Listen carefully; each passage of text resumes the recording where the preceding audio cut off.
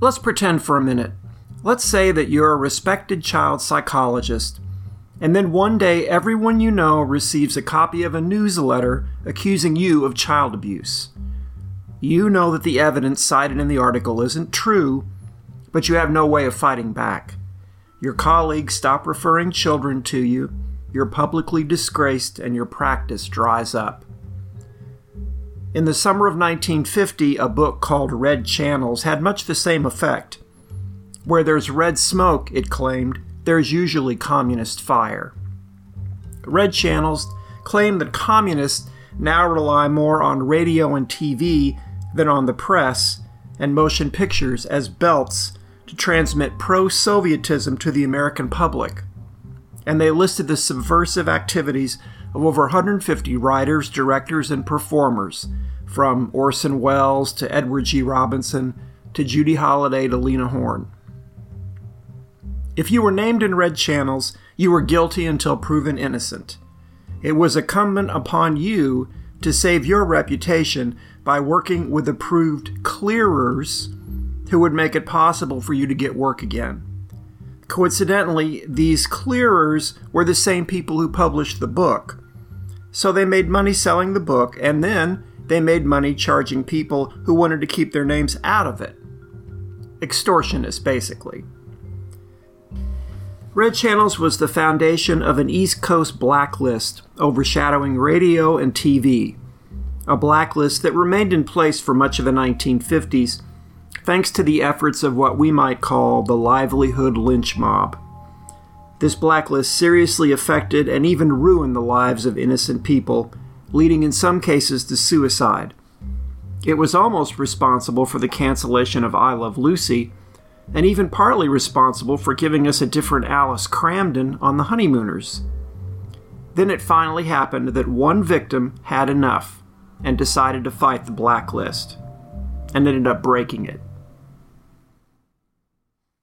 I'm starting to think that maybe we should do a potluck thing. Potluck. The potluck is going really great. A potluck? Seriously? Seriously.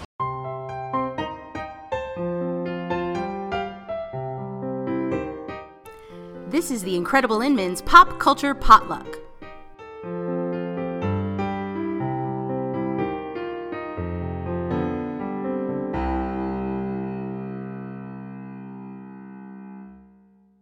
Thanks for coming to the potluck. I'm David Inman. In World War II, the Allies were victorious over the fascists. You probably heard about it. It was in all the newspapers. But the victory led, ironically, to an era that was a perilous time for American civil liberties. Our politicians, our mass media, and many of our religious leaders did all they could to spread the belief that our way of life was about to be upended by communist infiltration. Some of them sincerely believed this. Others were peddling fear to make a buck. This fear, and the kick that certain conservatives got out of persecuting liberals who might be, Jewish, led to the House Un-American Activities Committee going to Hollywood in 1947 to look into what they thought was communist subversion in Hollywood movies. Now, those hearings produced headlines and celebrity testimony. What came out of them was the Hollywood blacklist, willingly carried out by cowardly producers to get the committee off their backs, and it lasted for most of the next decade. If you're interested in the Hollywood blacklist, then I recommend another podcast to you. It's called You Must Remember This. It's produced and narrated by Karina Longworth. She has put together an excellent series of episodes about the people affected by the blacklist in Hollywood. I can't recommend them highly enough. But you're not allowed to go listen to them right now. Sorry. Here, our focus is the blacklist that mostly involved performers on the East Coast, in radio and in the new medium of television, which at that time was mostly based in New York City. The United States and the Soviet Union had been allies during World War II, but that partnership had begun to crumble toward the end of the war, and the resulting conflict triggered what came to be called the Cold War, a standoff between the two superpowers that would last until the USSR itself fell apart in the late 1980s.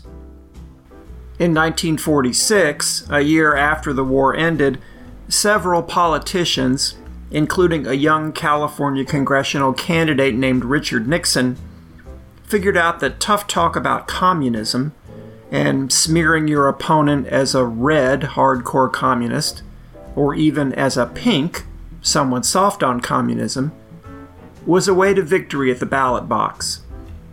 That same year, in a speech given in Missouri, former British Prime Minister Winston Churchill coined a famous phrase. My duty to place before you certain facts about the present position in Europe.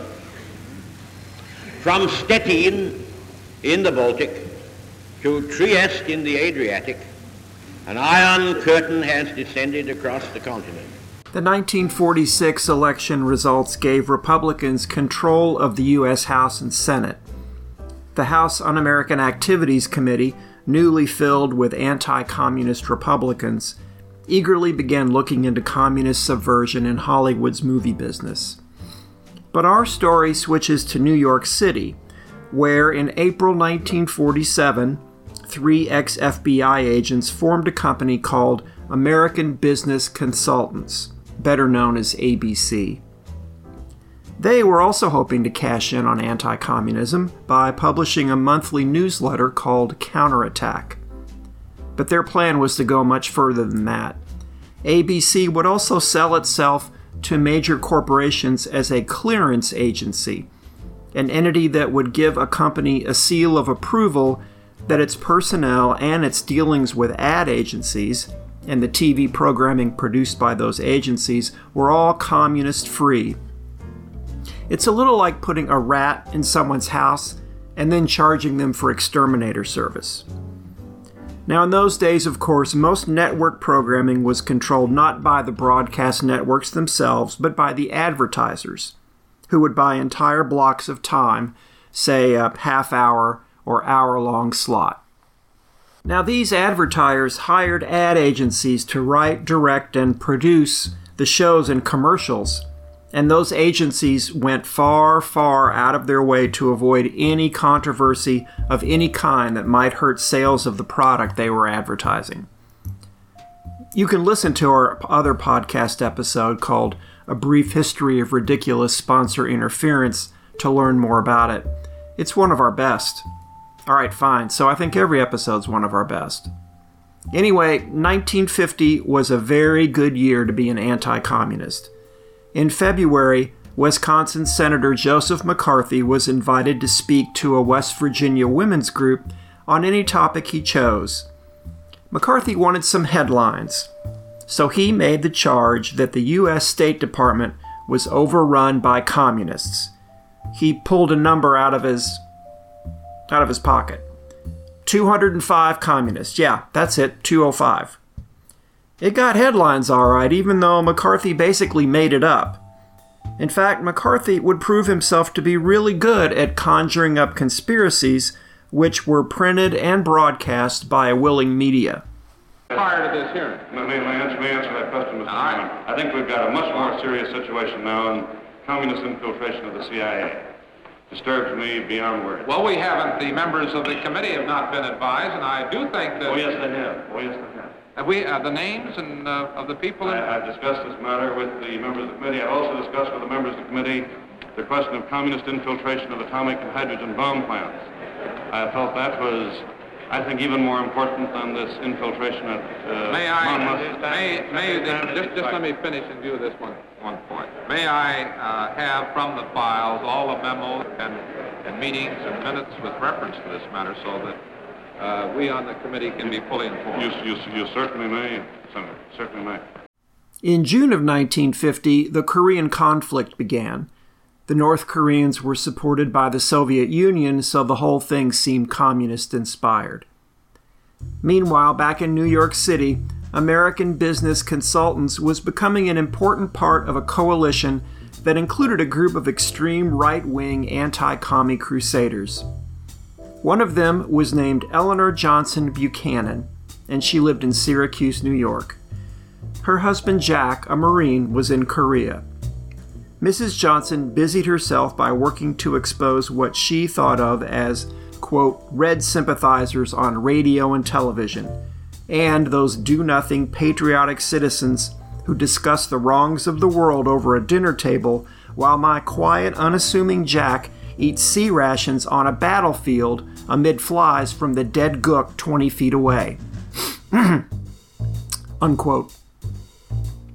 Mrs. Buchanan's enthusiasm was matched by her father, Lawrence Johnson.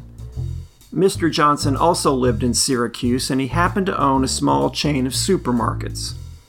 Johnson began helping his daughter work on her cause and soon took it over, wielding much more power with sponsors than his daughter ever thought of.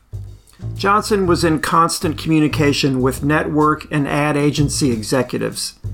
If Johnson found any evidence of what he considered communist involvement on the part of a performer or producer, the product that sponsored that performer or show would be prominently marked with a sign indicating that the product's manufacturer employed what Johnson liked to call, quote, Stalin's little creatures, unquote.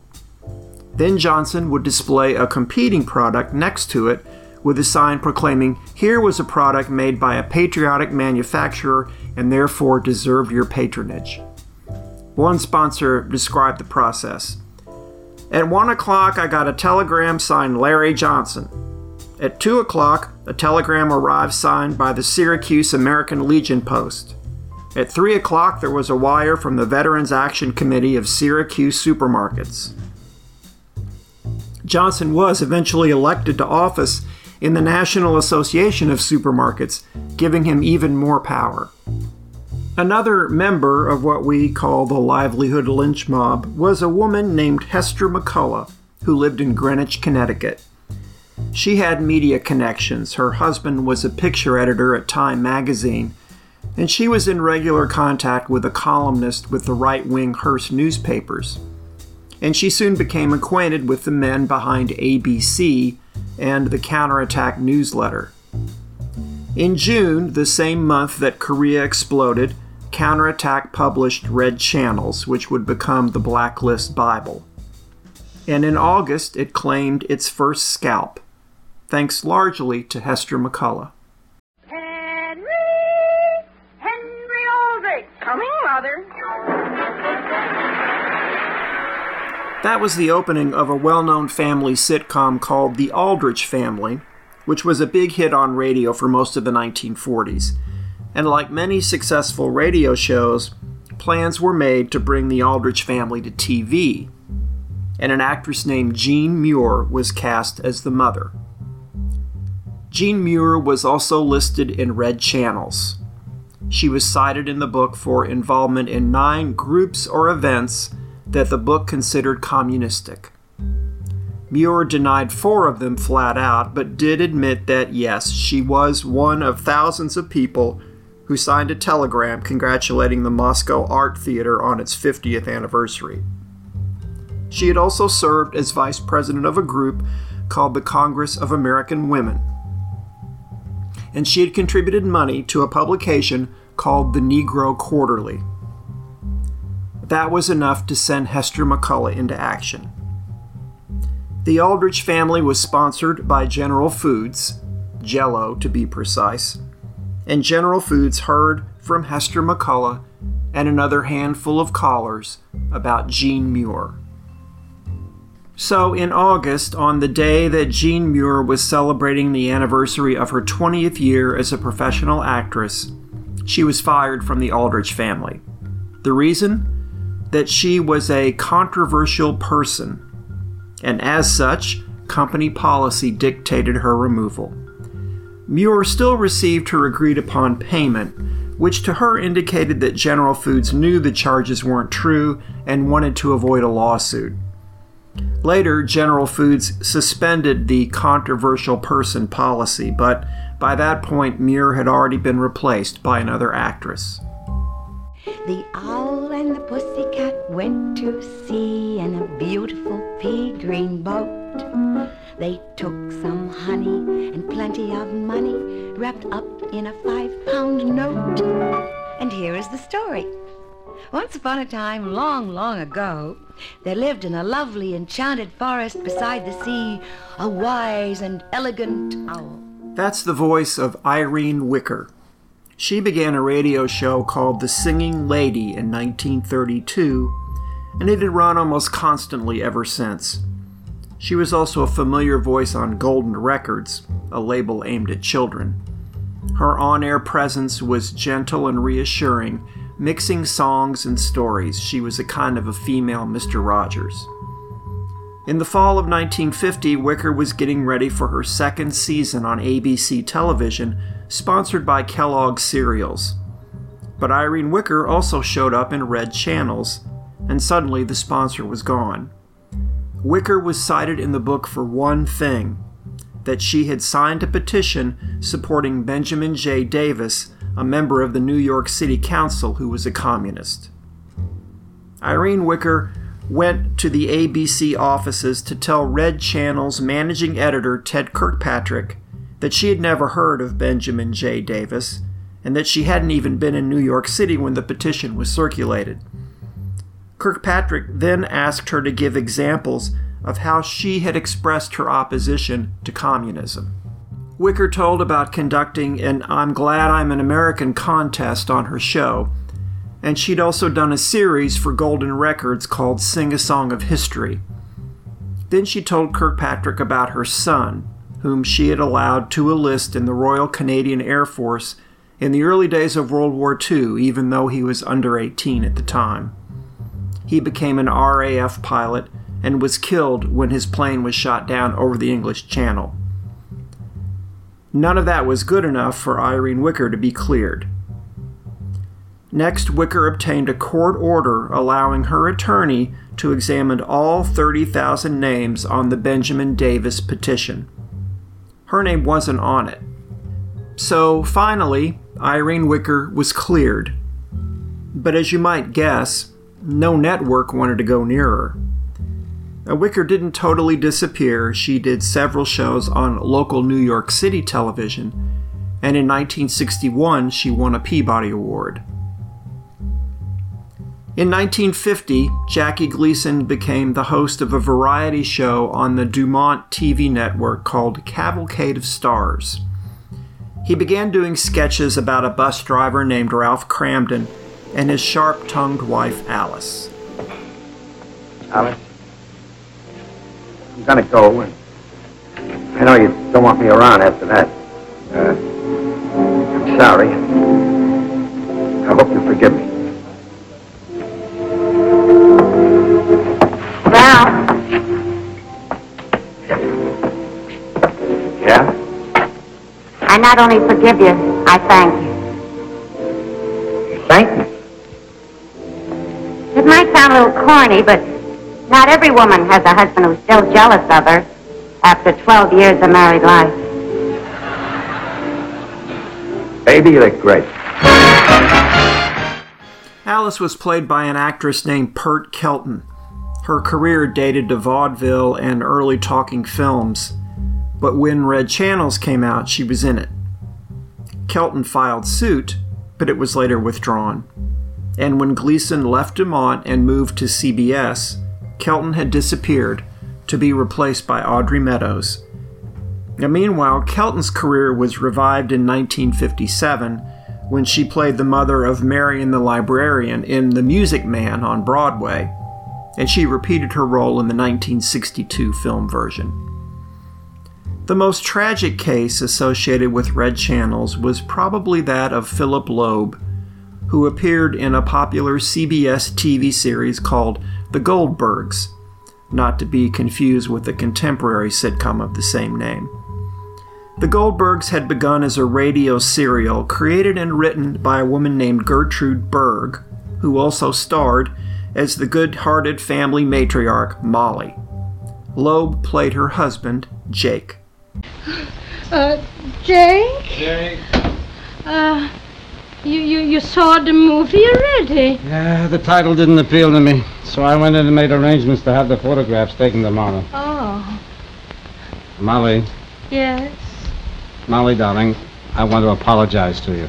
For what? For nothing. Oh. So, nothing. Nothing. I just want to say that I'm sorry. For what? For nothing. So? So, nothing. Just want to say that maybe I shouldn't have said it. Said what? What I did say. Well, what did you say? Whatever I said. Why not? Why not what? All right. You believe me, Molly? If you say so, I believe you, Jake.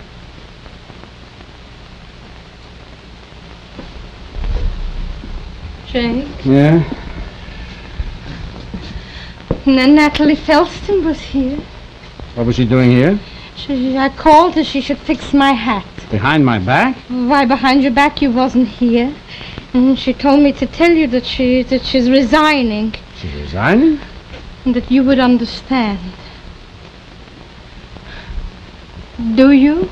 Do I what? Understand? What else did she say? She said that she's going home. I can't believe it. Believe it, Jake. She said it. And she said she's ashamed. What did you say to her, Molly? How did you know? Who told you? I have eyes. Why didn't you tell me, Jake?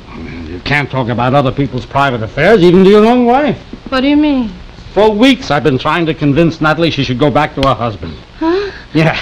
And now, one night she spends with you, and it's an accomplished fact. Tell me, did she at least fix your hat before she left? She did, Jake, Yeah? darling. Oh, she did, Jake, darling.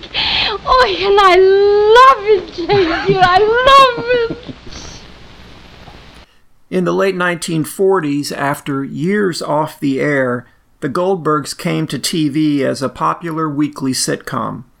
So popular that in the summer of 1950, the cast went to Hollywood to make a Goldbergs movie. Then in the fall, they returned to the air for a second season. But Loeb was in red channels. He was a longtime liberal who had supported causes like the Council for Pan-American Democracy and the End Jim Crow in Baseball Committee. The sponsor of Goldberg's was, once again, General Foods.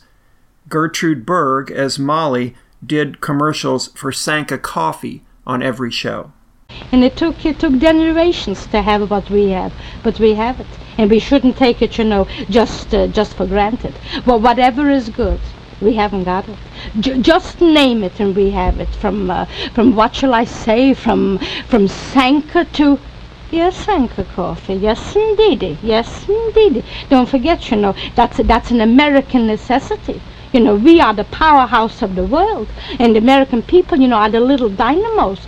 That's why, not every American can drink coffee with caffeine in it. Not at all. That's why Sanka was born. What do you mean? 97% of the caffeine is out and the sleep is left in, and you can drink as much as you like and sleep, and it don't disturb your disposition, and it's delicious, and the flavor is memorable, absolutely memorable, and for the American tempo, instant Sanka fits like a glove. 1, 2, 3 with a little boiling water, the delicious, delicious cup of Sanka. And then, I never get over wondering how the wonderment of Americans in America and the wonderful inventions. I'm going to write a letter. You'll hear a letter. Excuse me. Sales of Sanka had increased 57% as a result of those spots. But the people at General Foods were still worried about the Hester McCulloughs and Lawrence Johnsons of the world. They wanted Loeb fired. CBS and Gertrude Berg refused at first. Then at the end of the season, The Goldbergs, despite its rating as one of TV's most popular shows, was canceled by CBS, and General Foods departed as sponsor. The Goldbergs moved to NBC for a time, but Loeb was gone. Berg had offered him a settlement. He took it and resigned from the show. Loeb found himself increasingly shut out of TV and radio, and after a few theatrical roles, those dried up as well. He had debts and a son recovering from tuberculosis in a sanitarium. In 1955, Loeb, reportedly depressed and despondent, swallowed a mouthful of sleeping pills and died at age 64. Was there pushback against the blacklist? There was. And as often happens when you call a bully's bluff, it was surprisingly successful. We'll talk about that pushback in our next episode and about a lawsuit that effectively ended the blacklist. So stay tuned.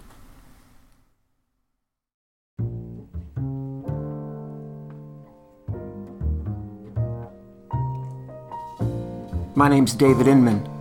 Thanks for listening. See you later. I've